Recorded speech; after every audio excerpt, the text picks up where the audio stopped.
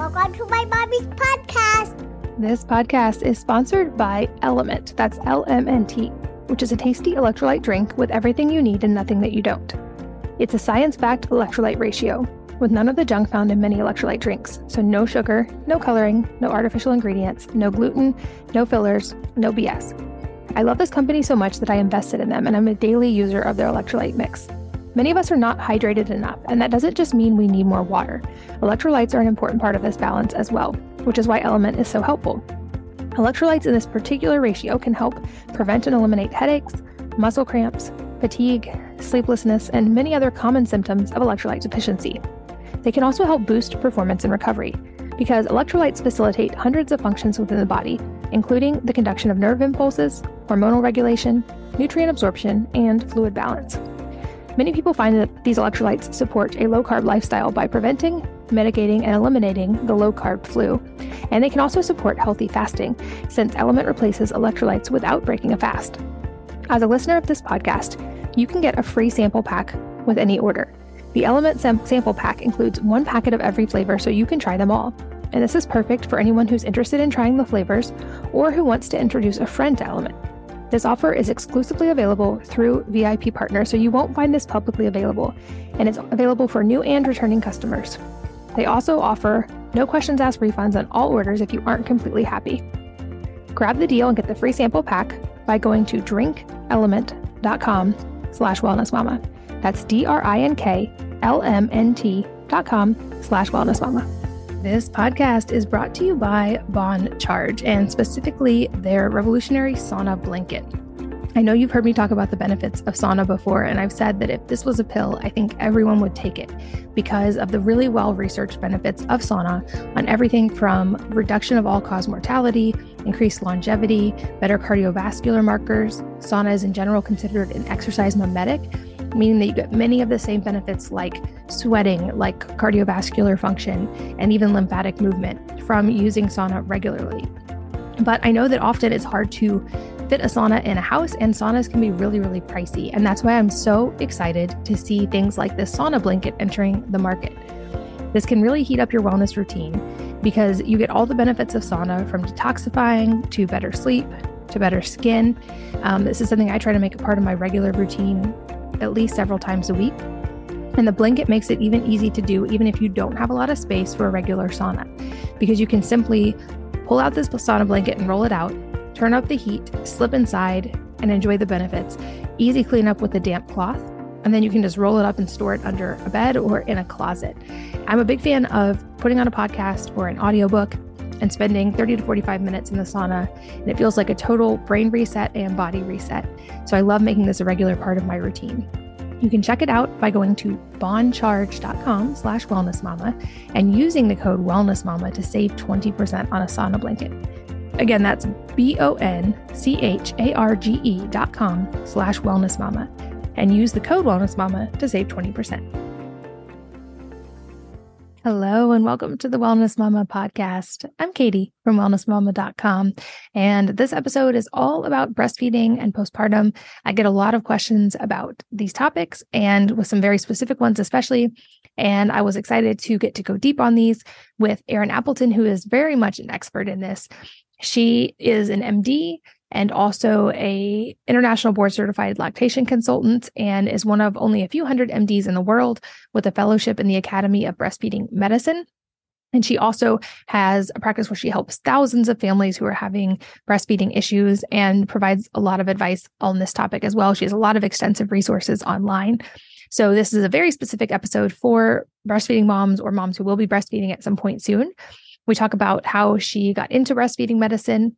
We talk about the differences in microbiome with vaginal and cesarean birth and how to optimize each, an important bacteria that's missing from many people's microbiome and that is very important for a baby and that can be missing even from vaginal birth, how breastfeeding is a source of important pre- and probiotics, why latching is a big issue in many breastfeeding relationships, including how lip and tongue ties can affect breastfeeding for mom and baby, how lip ties are often overdiagnosed, but tongue ties can be underdiagnosed, the golden hour after birth for getting milk production started and how to do this even if you are separated from your baby, all the factors that affect supply and what to do about low supply or high supply, the fascinating science of how moms and babies' bodies interact and the mom's milk supply adapts in real time to exactly what the baby needs, what triple feeding is and if she ever recommends this, how mom can protect her own mental health during breastfeeding, and how partners and family members can be supportive, why mastitis is often misunderstood and poorly treated and what to do instead.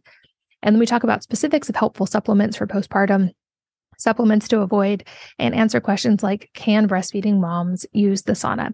And so much more. So let's join Dr. Erin Appleton. Erin, welcome and thanks for being here. Hi, thank you so much for having me. It's such an honor to be here. I'm excited to chat with you. I get a lot of questions about the breastfeeding and postpartum phase, and I think that there's going to be some really relevant answers in this episode and a lot of directions that we can go. Before we jump in specifically to that topic, though, in researching for this, I have a note that you also have, I think, a similar interest I do, a fascination with the microbiome. And for me, even like the oral microbiome became a research topic. And I feel like this absolutely does also relate to birth and breastfeeding and so many other elements. But I would love to hear what sparked your interest in that initially.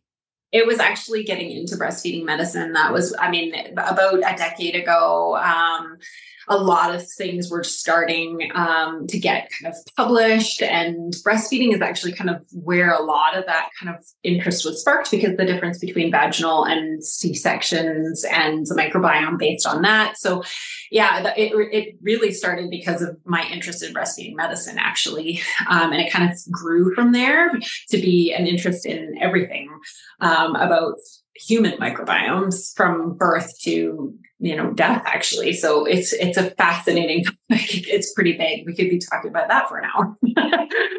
Yeah, well, and just to jump in, I'd love to just touch a little bit on this because I think this is an important topic. And it's one I've also researched quite a bit, both as a mom when I was pregnant and also as a doula. I've actually facilitated helping a lot of gentle cesareans and doing the seeding process right after birth for moms who weren't able to deliver vaginally for whatever reason. And I know this is now talked about more, but I feel like it's still a little bit kind of unknown in a lot of the birthing world even. And that certainly from doctors, I have gotten pushback with that process in the OR where they're like, oh my gosh, what are you doing? That's not sanitary. And I'm like, you literally witness birth all day long and you know how this process happens. But can you explain for people who aren't familiar what the microbiome difference that happens with a typical vaginal birth versus a typical cesarean, and maybe some of the factors that can influence either one in a more positive direction? Mm-hmm. So essentially, if we had ideal microbiomes, which I think there's pretty good evidence that we don't necessarily have ideal microbiomes as adults in our Western world. But if we had ideal microbiomes and we passed on every bit of our vaginal microbiome through the birth canal into the oral cavity of the baby who's being born vaginally, they would have a really big preponderance of good bacteria. So bifidobacterium species, particularly, that help them to develop a healthy microbiome through their lifespan. And one particular bifidobacterium was found to be essential for breast milk digestion. So human milk oligosaccharides are a big part of breast milk calories that are not necessarily digested by baby. They're digested by this particular bacteria called B. infantis. And then a lot of people, that B. infantis is actually missing. So through C-section, you don't get exposed to it at all. So virtually every baby that's born by C-section is not exposed to this very important bacteria to help colonize their gut. So even vaginal deliveries will sometimes not be exposed to this particular important bacteria. And it's missing in, between 8 and 9 out of 10 people, even vaginally. So that piece of seeding that little bit of bacteria into the really healthy guts of a vaginally birthed baby is really important.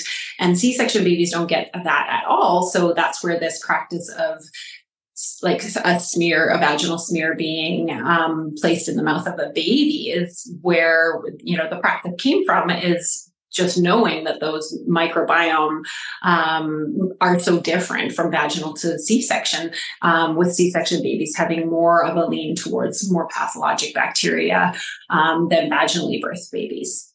And just briefly, is there anything parents can do if they had no idea about this when they had their babies and now are concerned about it? Like, for instance, as my own example, my third baby was a C-section. The rest were natural. I had placenta previa with him, so he was necessarily a C-section. And I didn't know all of this back then. And he's my only one that had eczema or had gut issues, and we were able to resolve all of that. But it's easy to look back and be like, oh, I wish I had known. Is there anything parents can do? Obviously, the optimal is to figure that out beforehand and optimize your birth scenario. If you're already past that point, are there things parents can do to help kind of nourish their babies or their child or their teenager's gut bacteria at these different phases? Absolutely. I mean, if you can breastfeed, that's the best pre and probiotic on the planet for a baby. And if you're formula feeding and breastfeeding, you can do both together. I love inclusive feeding. Exclusive breastfeeding is not absolutely, necessary in order to optimize the bacteria. And you can do probiotic replacements. It took me a long time to be really convinced that probiotics were going to necessarily make a difference. And I think there's still lots that we need to know and lots of science that needs to be really established before it's something that I'd recommend for, everybody. But if you think that might be a scenario for you, there are definite probiotic companies that have good science behind what they're making. And you can get strains that have been shown to actually develop a colony, because a lot of probiotics will actually not make it, right? Like they kind of act like tourists in your gut. Like they go from your mouth and don't necessarily set up shop. But there are actually companies that have developed a technique that is actually able to get the bacteria to the right spot, set up a colony, and help with digestion. It makes sense. And really I think this conversation goes all the way through our adult lives as well, understanding it's not just what we eat and the nutrients we need, but what our gut bacteria needs that we may not as humans directly benefit from, but our gut bacteria benefits from. So therefore we also benefit in a tremendous way. So I love that this is entering the conversation in a much bigger way, and that there are, to your point, now resources to actually help in a targeted way for all of these different scenarios that play out. I'd love to also touch on some of the other many things that are issues for new parents, especially with breastfeeding, starting broadly with, I know you do work with this every single day. You're in your clinic right now. What are the most common issues that you see in new parents coming into your clinic that they're facing with their babies? The vast majority of parents are struggling, usually with basic latch. Latching is something that we don't necessarily have mirror neurons appropriately triggered from the time that we're toddlers and little children growing up. We see a lot of bottle feeding in our society. So we tend to mimic bottle feeding type movements and positioning. And when you're trying to bottle feed your breast to your baby, you're often ending up with like a crunched position. Your shoulders are hunched. You get super bad spinal and neck and back pain because you're leaning towards your baby, bringing your breath to your baby. And that's the most common thing that I'm correcting, because parents don't necessarily have the coaching along the way to make breastfeeding as logical as possible. And so what I generally tend to teach is a lot of just really good optimal latching position, making sure baby has the ear, shoulder, and hip in a straight line, has their chin slightly up, and that they're not turning their head from side to side. And mostly putting baby into a parasympathetic nervous system state, because if they are in fight or flight all the time and they're not touching mom from chin to toes, they feel unstable. And when babies feel unstable, they can't feed as well. So even without there being potentially something like an oral tie or something that's causing them to struggle, even just simply putting them into a tummy completely to mom and leaning back, mom reclining and getting her shoulders down and putting baby on her to latch properly, that helps baby get into the right state so that they're able to attach better. Even if there's an oral tie, that's probably the most common in my common problem in my clinic is I see a lot of oral ties. So lip tie, tongue tie. because I have a selection bias of people who are having breastfeeding and infant feeding problems. So it can now also affect bottle feeding. So in my particular case, I'm, seeing all feeding problems. So I have that selection bias and that I tend to see a whole lot more oral ties. But the vast majority of people, if 70% of people are having troubles with breast, chest, or bottle feeding, it's usually their latch technique, not an oral tie. That's fascinating. And I think you're the first one I've heard really discuss that the nervous system state and getting baby and parasympathetic. And it seems like I've encountered this more in the adult realm and in my own therapy and the importance of parasympathetic and realizing in hindsight, I think I went through at least a whole decade having never really engaged my parasympathetic side. And now seeing just how drastic of a difference that made for my own nervous system. But it seems like there also is some co-regulation between mom and baby when it comes to this. So what are the factors that come into play here? You mentioned that alignment and the baby's physical positioning being very important. I would guess also mom being able to downshift and be parasympathetic also helps baby to do that as well. Is that true? And if so, what are some ways that mom can also, because of course, new motherhood also can be stressful and make it a little more difficult to shift into parasympathetic? Absolutely. So we've seen definitely that even just the 5 deep breaths, listening to a calming meditation, listening to even binaural sounds or waterfalls, something that can give you that sense of internal peace and calm. It doesn't have to be perfect. Also, partners can be really helpful in getting baby out of that fight or flight state. And getting mom more into that parasympathetic rest and digest while dad's calming or partner is calming the baby. Because baby won't always become for the feeding parent because all they smell is milk.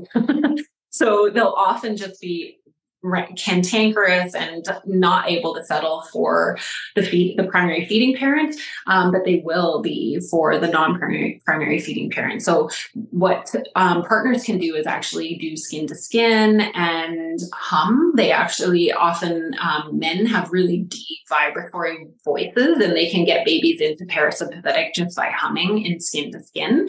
And once you get baby out of their fight or flight, it's a whole lot easier for mom to get out of fight or flight. So she's not panicking and doing the ram and jam and pushing the baby to the breast. And both of them are just having, complete and utter dysregulation, getting both into more of that parasympathetic state and then starting the latching process is just so profoundly helpful for so many people. I really love that you mentioned humming because I feel like this is another area that's not talked about, but instinctively with each of my kids, it was like I developed a different hum that seemed to be like, I would describe it sounds super woo, but almost as like their resonant hum that was specific to them. And I would just sort of instinctively do that. And then their dad picked it up and would kind of do the same thing. And it just seemed like it somehow helped regulate them. I had no idea that was actually a thing, but I found it fascinating in learning. I used to have thyroid issues and that humming is actually also beneficial to us as adults to do because it stimulates the vagus nerve and the thyroid function. And ironically, I think humming plus when I started taking voice lessons, I started seeing my thyroid improve. And I always wondered, is it some actual stimulation happening from the movement of my vocal cords that's beneficial to me as the mom as well, and also seemed to very much calm the baby. But that's a great tip for dads. You also mentioned oral ties, and I think lip and tongue ties are a huge topic. And another one that's not talked about much. I know there are amazing lactation consultants that are now checking for this day one with babies, but it's also not, it doesn't seem like fully part of the wider conversation yet. So can you explain why we're seeing lip and tongue ties, what they are, and what to do about them? So we are seeing probably not necessarily more. Maybe we don't have really good data about that, but we are definitely diagnosing them more. And they are getting diagnosed more in specialty feeding clinics like mine. And they're being recognized as a contributing factor to feeding issues because we've definitely seen good data about the problems with creating vacuum. And when you can't lift your tongue with a wide open mouth, you can't create vacuum. So babies are meant to have big broad, wide open mouths at the breast, on bottles, and they are meant to open their mouth and drop their jaw, and their tongue needs to be able to lift with that jaw wide open. And if you think about it, if your tongue is tied and tethered to the gum line, and as soon as you drop that jaw, the gum line goes with it, the tongue goes down with the gum line. If you can't maintain suction, you're going to have to close your mouth and you're going to use your lips. So I find lip ties are really overdiagnosed. Like everybody looks like they have a lip tie when they're born. Almost 94% of us look like we have a piece of skin that goes down to and attaches on the gum line or wraps around and under. But we can't all be lip tied. That would make no sense, right? The function of the lip is what makes it tied or not tied. Can it lift enough to touch the nostrils? If it can, even if that little piece of tissue is there, it is not tied. It functions just fine. But with the tongue, oftentimes the baby will be looked at maybe in the hospital, and somebody will say, oh, that looks fine, but they haven't actually stressed the upward lift of the tongue. So they might look at it, and unless there's actually a piece of tissue tied to the tip of the tongue, they're often dismissed as not tongue-tied because they have not actually done a full functional assessment of the tongue. So the tongue needs to be able to lift upwards with stress of the downward movement of the jaw. And if it can't, then it is functionally tied. You'll often hear clicking, losing suction, not being able to manage flow. Moms often think they have a lot of milk, and sometimes they do. But they'll sometimes lose their supply over time. Like if a baby is gaining weight really well and their mom's maybe having a lot of milk, baby is clicking, but everybody's like, well, baby's thriving, don't worry about it. Those types of ties will often go undiagnosed for a really long time. And then they'll show up at 3 or 4 months with this feeling of baby's never happy, or they slow down their growth, or they're pulling and bucking at the breast all the time because they were living on the letdown, and the letdown has slowed. And the extraction control is what's taking over. And there's just the baby's not a great extractor. So the milk supply starts to dwindle. And they're the kids that end up showing up in my clinic at 3 or 4 months with an undiagnosed tongue tie. So there's definitely lots of ways they can show up. The really obvious ones are sometimes clipped right at birth, but they don't usually show up to me right away unless they're still struggling with feeding after the clip. And maybe the clip wasn't entirely complete, like they didn't get the posterior portion of the tongue tie. There's other factors that can also cause issues that are also part of the baby's anatomy, the way that they maybe had some birth trauma, like a vacuum or forceps or C-section. They were maybe wedged down into the pelvis, and they've got a little bit of tightness through their head and neck, and they're not opening their mouth well. They usually struggle going more to one breast than the other. So they have torticollis or even some flathead developing, and that can be treatable with some body work, some physio, and getting them to mobilize better. And that will help their jaw and their cheeks to work better. And sometimes their tongue and the tongue functions gets better, even just with a little bit of time and patience. But yeah, it definitely is a multifactorial issue. And there's factors on mom's side and factors on baby's side. And there's no other area of medicine actually where two people have to intimately work together so much, where there's variables on both sides that could be affecting feeding. And that includes breast anatomy and nipple anatomy and how long and stretchy the nipple is versus maybe short and flat. So there's factors on mom's side too, that will affect the way that baby can attach. And sometimes we have to just work with a little bit of nuance around how mom's reclining and how mom's bringing baby to the breast, and the depth of the latch improves immensely just with a little bit of a tweak, and off they go. So it definitely isn't always something really medical that needs intervention. But for sure in my clinic, especially these days with a long wait list, it tends to be more tongue and lip. Well, and you brought up an interesting point, and I'd love clarification on it. You mentioned like often mom will have nipple pain or discomfort, and I certainly experienced this, especially with my first, but with every new baby, there was like an adjustment period where I felt really sore for a few days. And I'm now curious, looking back, knowing that several of them had tongue ties we didn't resolve till later, is some amount of discomfort kind of normal with the adjustment to breastfeeding, or is that often a sign that something needs to be tweaked or adjusted? Generally, some degree of discomfort, as long as it's not damage, is normal for the first few days of breastfeeding. It's not going to be perfect and painless right away.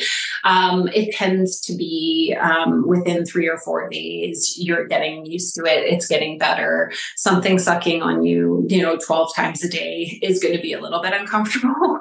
But if there's any damage, if there's any nipple compression and blistering, if there's bleeding, gosh, no, like that is never normal, and it needs to be paid attention to right away.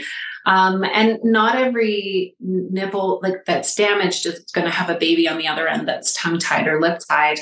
Oftentimes it is just simple tweaking of the ear, shoulder, hip alignment, maybe the two cheeks being more symmetrically applied to the breast so that there's no kink of the nipple. Maybe the baby is just, not in a state where they feel safe to nurse, or maybe they've got their head and neck turned to one side and they've pinked their esophagus and they can't swallow well. So there's definite things that don't require surgical intervention. And that's probably the vast majority of the time.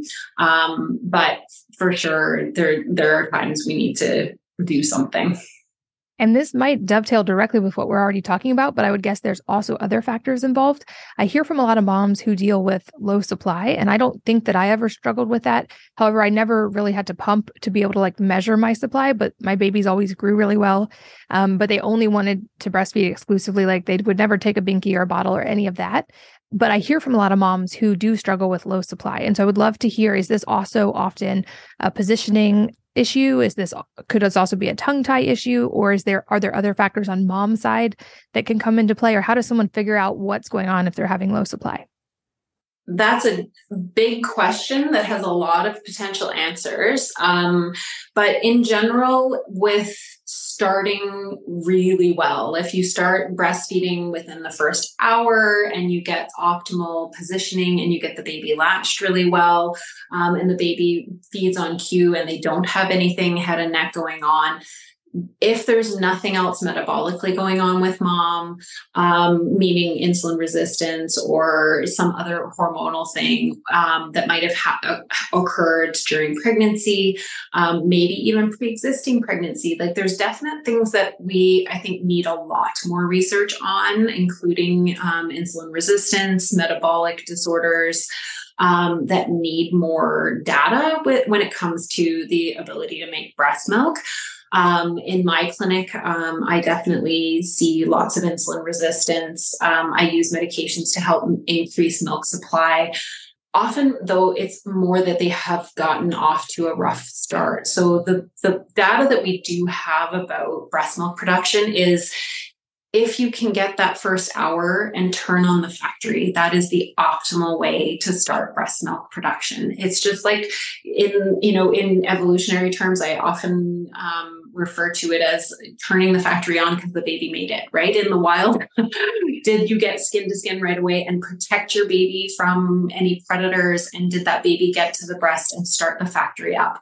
That is what optimal breast milk production will happen. And getting that first hour, even if you are separated from your baby for medical reasons and C-section is a necessity, you can start that nipple stimulation just with hand expression. So anybody that's worried about that first hour in the pregnancy period, you can start production right away. Just use your hands in even pregnancy to learn how to hand express so that you know your body, you know your breasts, and you know how to turn on that optimal production in that first hour.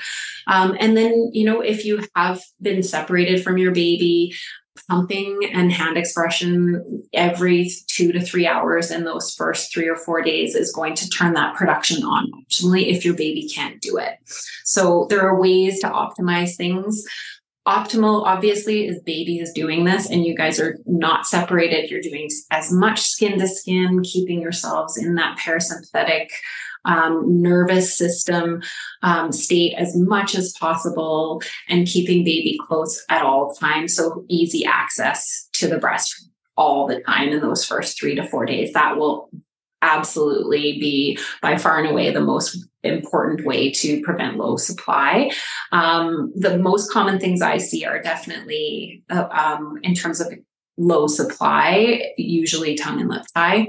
In my practice, and then probably other metabolic things that might be happening with milk production that, we're kind of guessing physiologically what might be happening. But that's, tools that I use all the time. And purely anecdotally, but I've gotten to work with a company called Element that does minerals, and there is a large group of breastfeeding moms who have noticed an increase in milk production from optimizing their hydration and especially minerals. And I'm curious if there's any data that that supports this. It certainly seems like there's plenty of anecdotal evidence from a lot of breastfeeding moms, but it makes me wonder, I know we get told the importance of hydration during breastfeeding, and often people just assume water, but it seems like electrolytes and minerals also are important, and it kind of makes sense because a baby would be getting a lot of these resources from you, so your body might need more. But do you see that in your clinic as well?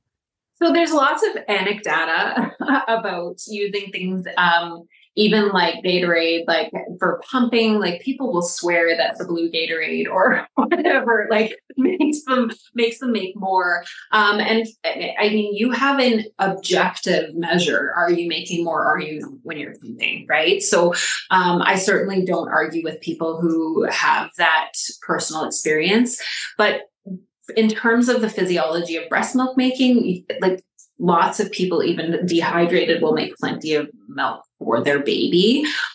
We are pretty well designed for this. And a lot of times baby will the breast is a really good organ, and it really highly regulates things within, fractions that you can't really control a whole lot of. It will take from you what it needs. And you can do some probably supplementation of fat-soluble vitamins to increase them in breast milk. But the others are all pretty tightly regulated. But again, I can't argue with moms who have this anecdotal, experience where they just have tons more milk when they feel more hydrated, or they're eating good fats and proteins, and they're really protecting their own self-care, and they're going for walks and getting, sunshine and vitamin D, right? It definitely it's something we need more good science on.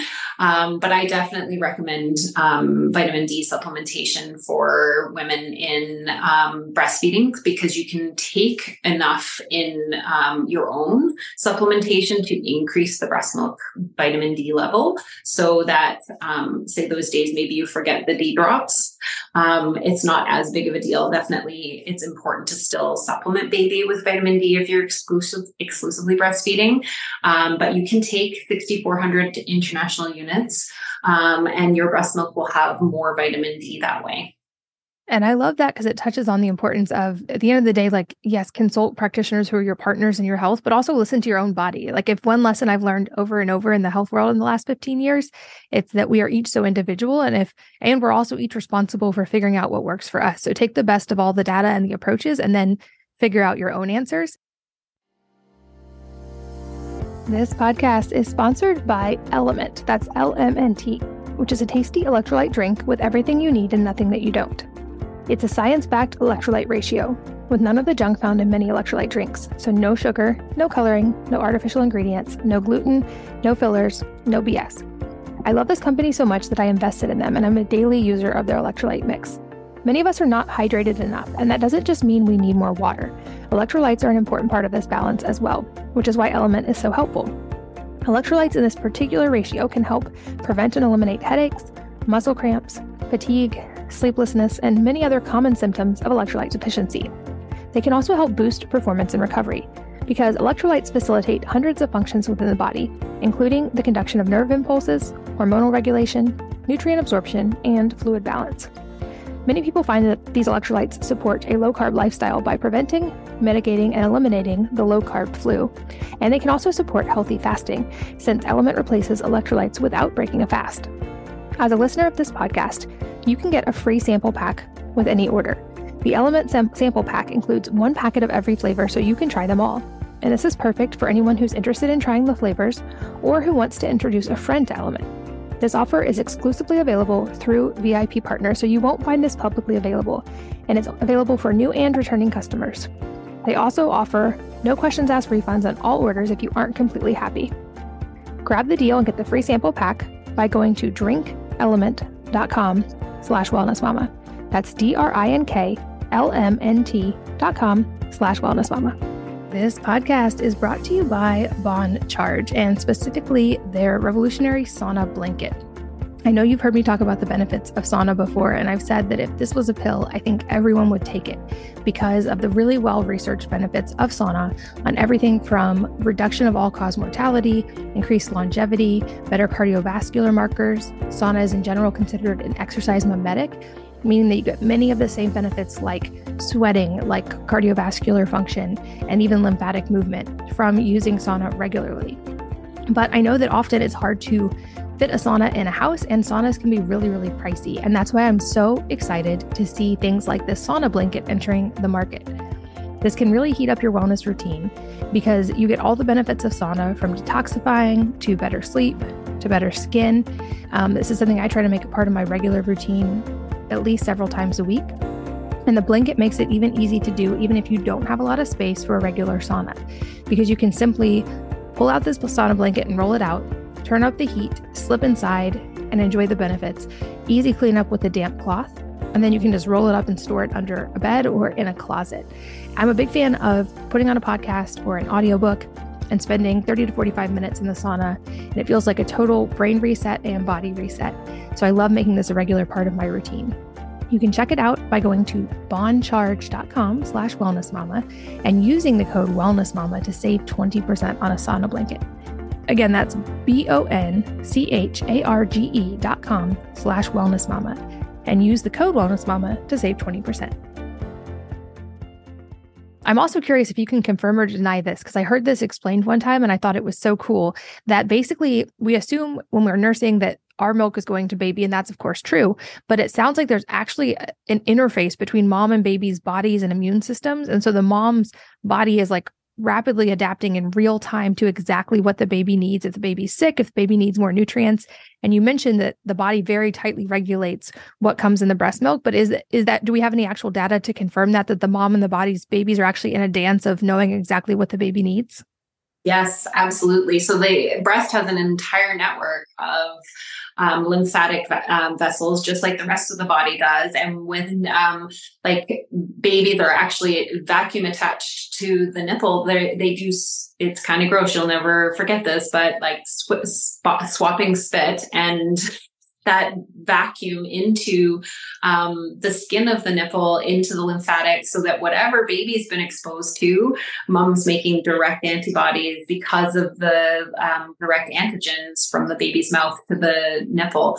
Oftentimes moms are worried when they're pumping then, of course, that, oh, I don't have baby direct, that somehow that's, not going to be as relevant, but actually you're in the same environment most of the time as baby is. And if you've been exposed to and you're kissing baby, right? Like often we can't help ourselves. We're smooshing them and they're in their faces, and it's a beautiful immunological dance that doesn't just have to be direct at the breast. The breast is going to make antibodies to whatever you're exposed to in your environment. That's so fascinating to me and so cool, even if it does feel a little weird if the first time you hear it. Can you also explain what triple feeding is and if you ever recommend that? So triple feeding is what I call breastfeeding purgatory. So it is not a fun place to be. It means you are trying to increase your breast milk supply because your baby's probably not gaining weight. And it's a very traumatizing experience if it's longer than probably 3 to 5 days in my experience, if you have no plan to stop it. So what it means is you're feeding your baby at the breast, then you're feeding your pump by pumping, and then you're feeding back your pumped milk to your baby. And then I call adding formula quadruple feeding. So it's even more hellish. So it's really not something that's sustainable. Triple feeding is something that's recommended to increase breast milk supply. And, oftentimes in the lactation world, if you're seeing a lactation consultant, it should be something you are very quickly turning around and reevaluating, because mom's mental health is very likely to deteriorate very quickly with all of that extra work. And that brings up another important part of the conversation, which is mom's mental health during breastfeeding. And I know there's a whole spectrum here in many cases that can happen, but I feel like it brings up some important questions of how can mom support her own mental health while she's breastfeeding? How can a partner or any support structure support that? I know, I hear from women who had the most glorious experience of breastfeeding, and they felt so bonded and in love with their babies. And I felt bonded and in love with my babies, and also didn't ever love the experience of breastfeeding. I get touched out very easy. So for me, it was like a patience learning exercise pretty much the whole 12 years that I did it. But let's talk about the mental health aspect and how we can help ourselves, and also how we can have our support people and partners help us. Absolutely. So my motto is fed is first, the baby needs to be fed. You can't move beyond that ever. That's the first initial, most important thing. So if you are worried about low milk supply and you don't have enough, you need to feed your baby, right? The second one is actually mental health, which is why the triple feeding is not something I recommend for more than a few days without reevaluation. It's important, if your baby is not emptying your breast well, that you actually prioritize getting the milk out some other way, because maybe your baby has a tie or something that's causing them to be a poor extractor. And by poor extractor, I mean, maybe the pump's even better, right? So not every baby is better than a pump, despite the old adage that a baby is better than a pump. That is not always the case. And it definitely requires pumping after feeds, or even pumping in place of feeds if your milk supply is really deteriorating because your baby's not moving the milk out of the breast. So sometimes we actually have to do, instead of an ABC approach, we do a CBA approach. We actually prioritize pumping, not latching, because we need, if you're really wanting your milk supply to go up, you may need to actually pump instead of latching. And that's heresy in some cases, where there's definitely cases where people have been told that, no, you have to get that baby to the breast. But if that baby is actually just spending 45 minutes to an hour and getting 10 mils, and your pump can get 50, that 20 minutes might be better spent pumping, so that you and your partner can get the baby well fed, and mom's mental health is better taken care of. Maybe the milk supply starts going up because she's not as overwhelmed and stressed about this baby that's not gaining. She's going to get maybe even more milk because she's not quadruple feeding. So all of those pieces need to be really baby is fed first and mom's mental health. And we can't go beyond that equation if we're not kind of checking those two boxes. That makes sense, and important in that order, especially. Another common thing I get questions about, and I experienced firsthand a few times, was mastitis. So I'm curious, what are some good first line of defense? What does a mom do if she feels like she's getting mastitis? What does she do if she knows she has full-blown mastitis? And is there anything preventative that can help avoid it? So generally, mastitis is misunderstood and poorly treated. The breast is a gland, just like your thyroid gland. And women are often under the impression that a plugged milk duct, they somehow have to pound out of the breast by massaging it and putting heat on it. And the traditional ways of treating plugs and mastitis is actually not physiologic. So you wouldn't put a hot compress on your swollen knee. You shouldn't put your put a hot compress on a swollen breast either. A gland that's swollen is going to get more swollen with heat.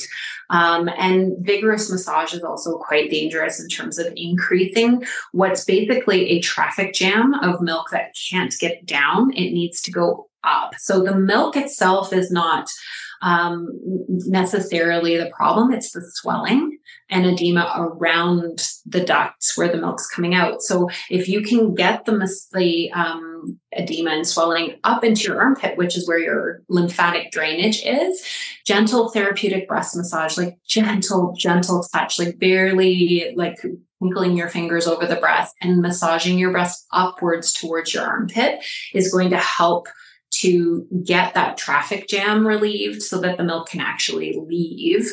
And not necessarily overfeeding on that side where the quote unquote plug is.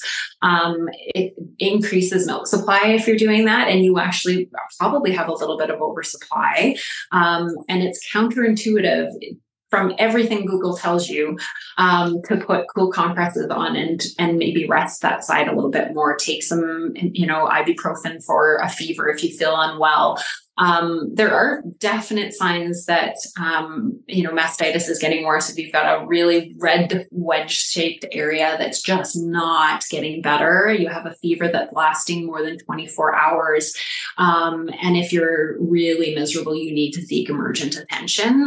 You probably do need antibiotics, but there's a spectrum from, a mild plug with a little bit of systemic symptoms like a mild fever that can be easily treated with just gentle breast massage, cool compresses, normal feeding, not excessive feeding on that side, and definitely not putting, hot salt water or anything like that on the breast. And, heat is not bad for something like nipple vasospasm, which is when the blood vessels are going into spasm. So heat is not always bad for the breast, but certainly for plugging and mastitis, it can be. That's helpful. So there is something to my midwife's advice of cool cabbage leaves and just normal feeding and rest for mom. Turns out I'm convinced more and more midwives have so much wisdom that often gets overlooked. Yes.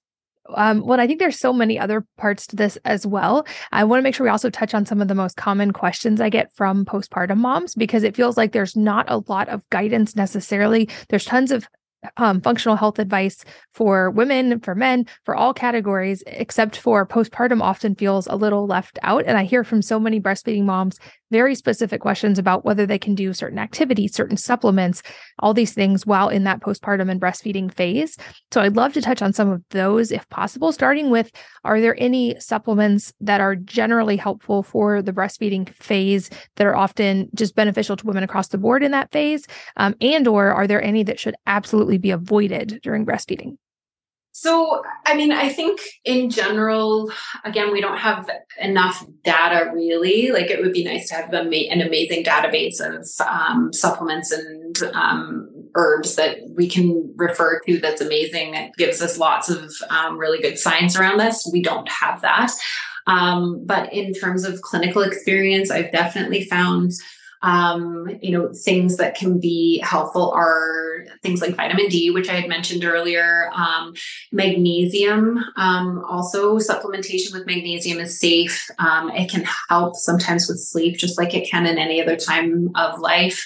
Magnesium bisglycinate or threonate is often something that I will suggest for new parents who are struggling with sleep and maybe a little bit of anxiety postpartum. It's definitely not to replace something like therapy and medication if that's what you need. It's certainly not something you to do alone, and you need to reach out for help if you do have postpartum anxiety and depression. That's not a journey you take alone and try to supplement yourself out of. But magnesium can be helpful. Omega-3s, again, like anything fatty, can be influenced. It's not going to increase the fat content of the breast milk, but it can influence what omega-3 to omega-6 ratios there are. Again, not super great data on that, but makes physiologic sense. In terms of things to avoid, probably sage, because that can decrease milk supply, peppermint oil. Unless you're looking to decrease your oversupply, maybe peppermint Altoids is something I will sometimes recommend just to kind of take the edge off of oversupply. Yeah, like there's definitely some decreased milk supply with sage extract. And if you don't want to have that little drop in supply after your turkey dinner at Thanksgiving, maybe avoid the stuffing.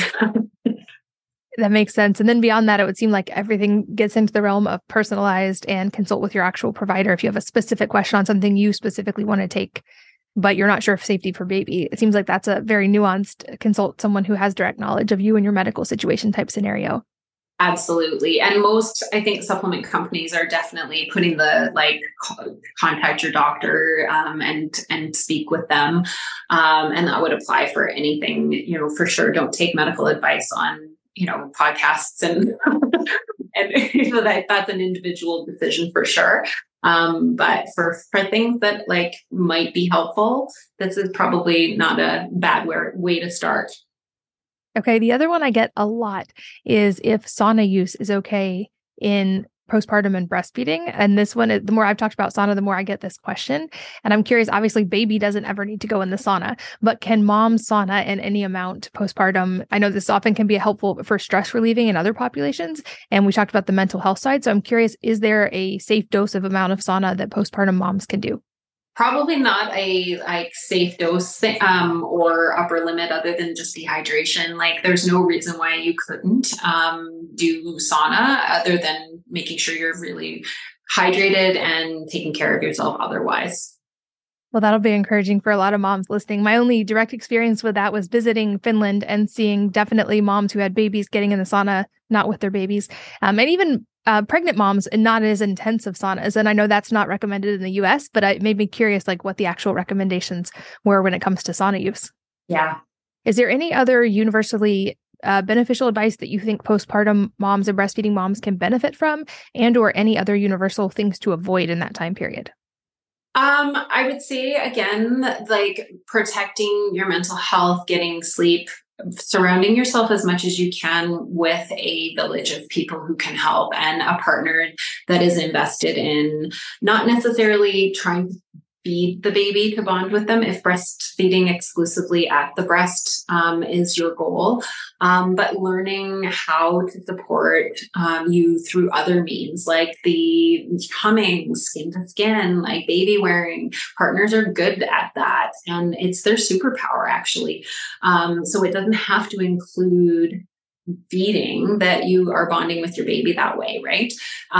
So it definitely is something I think more people need to learn is those skills of regulating a baby in some other way. That's a great point. It seems like it's easy to fall in the trap of just regulating through nursing. And I know having a partner who could hold the baby even for a little while, and just as a new mom getting to take a shower or go for a walk or just have a little bit of a mental health break also was tremendously helpful, much more than it would have necessarily been helpful for him to just bottle feed the baby. So I think that's an excellent point, and one that touches on that mom's mental health side, and certainly a way that a partner can be very involved and support both mom and baby in that process. Yeah, absolutely. And that, what I meant by, the partner feeding the baby would be by bottle, because that's often what the default is, right? So yes, don't keep the baby from the breast when they're hungry, obviously.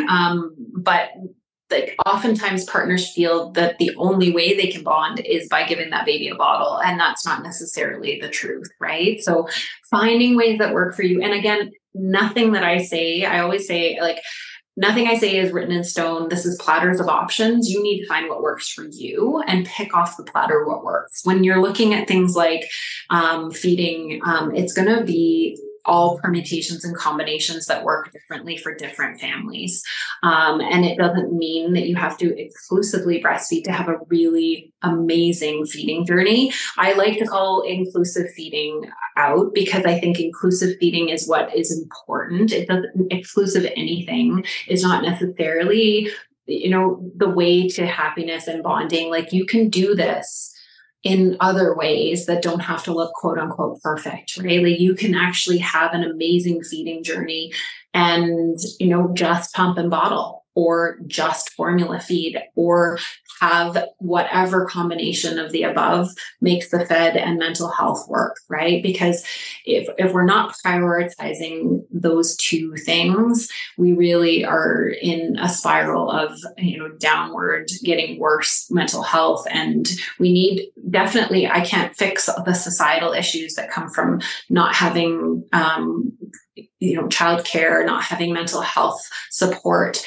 But making it so that families feel that they can be empowered to feed their baby and protect their mental health and still have the bonding and the love and the connection with their family that doesn't have to look perfect. I think there's a lot of misunderstanding and trying to look perfect and do things perfectly that is just so much extra stress on an already stressed society that's trying their very best to just be good parents. That's true. So important, and very much a both and situation. To your point, this is not an either or. And often it seems like the best options are a hybrid or a combination of whatever is going to support both people. And that, like you explained, very symbiotic two-way relationship that's very unique in medicine.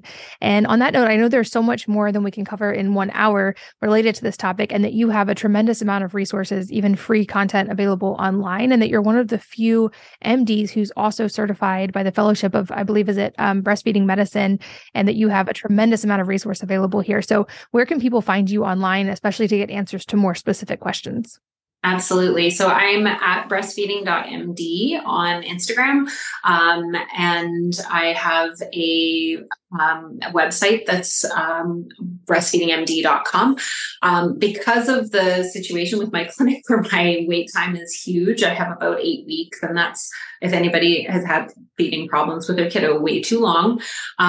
So in order to help people who are on my wait list, I actually made a course of 15-minute or less videos that's available for purchase on that website that goes through the things that I talk about all the time, like the very simple, repetitive things that I'm telling people in the clinic, how to improve their latch, how to increase their milk supply, how to decrease their milk supply, how to latch a baby with a bottle if you're pacing and wanting to do breast and bottle both.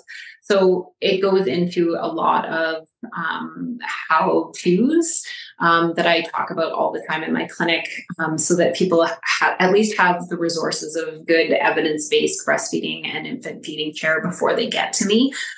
So that inspired me just this past little bit to create a course so people have that information. So it's available at breastfeedingmd.com, but you can also, there's like a free tongue and lip tie information PDF. There's lots of other things on that website. I also have my clinic website that has a ton of other people's resources that are linked for free, and that's nurturefeeding.com. So that's another free resource for parents. Awesome. And those will all be linked for you guys listening on the go at wellnessmama.fm, along with show notes from this episode. And a couple of last questions I love to ask at the end of interviews. The first being if there is a book or number of books that have had a profound impact on you personally, and if so, what they are and why. So I went on a bit of a journey of self-discovery and self-care over the last few years, and that's where my interest in functional medicine kind of came from. I actually really loved The Saint, the Surfer, and the CEO. It spoke to me as a story of how to really live life to the fullest. And I just found those stories spoke to me more than, even somebody saying this is how you need to prioritize things. So it really helped me on my journey, along with multiple other self-care and self-help books for sure. But that was one that really stuck out to me because it was a story that really rang true for me. Awesome. And lastly, any parting advice for the listeners that could be related to breastfeeding or any of the topics we've covered, or entirely unrelated life advice that you've found helpful? So I thought long and hard, I think, about self-compassion over the last number of years. And I think, to me, self-compassion is something that I think particularly moms need to keep in mind. We're very hard on ourselves. We tend to be our own worst critic and sometimes our own worst bully in our head. And learning to love yourself no matter what, not being a perfect person, not being a perfect parent, realizing that we need to have that self-compassion to move forward is so important. So I think self-compassion is probably one of the most superpower skills you can develop. And I'm definitely still working on mine. I love that. I think that's a perfect place to wrap up for today. Thank you so much for the time and for all the work you're doing for new moms and for families. I'm very grateful to have you here, and thank you. Thank you. Same to you, Katie. And thanks as always to all of you for listening and sharing your most valuable resources, your time, your energy, and your attention with us today. We're both so grateful that you did. And I hope that you will join me again on the next episode of the Wellness Mama podcast. If you're enjoying these interviews, would you please take 2 minutes to leave a rating or review on iTunes for me? Doing this helps more people to find the podcast, which means even more moms and families can benefit from the information. I really appreciate your time, and thanks as always for listening.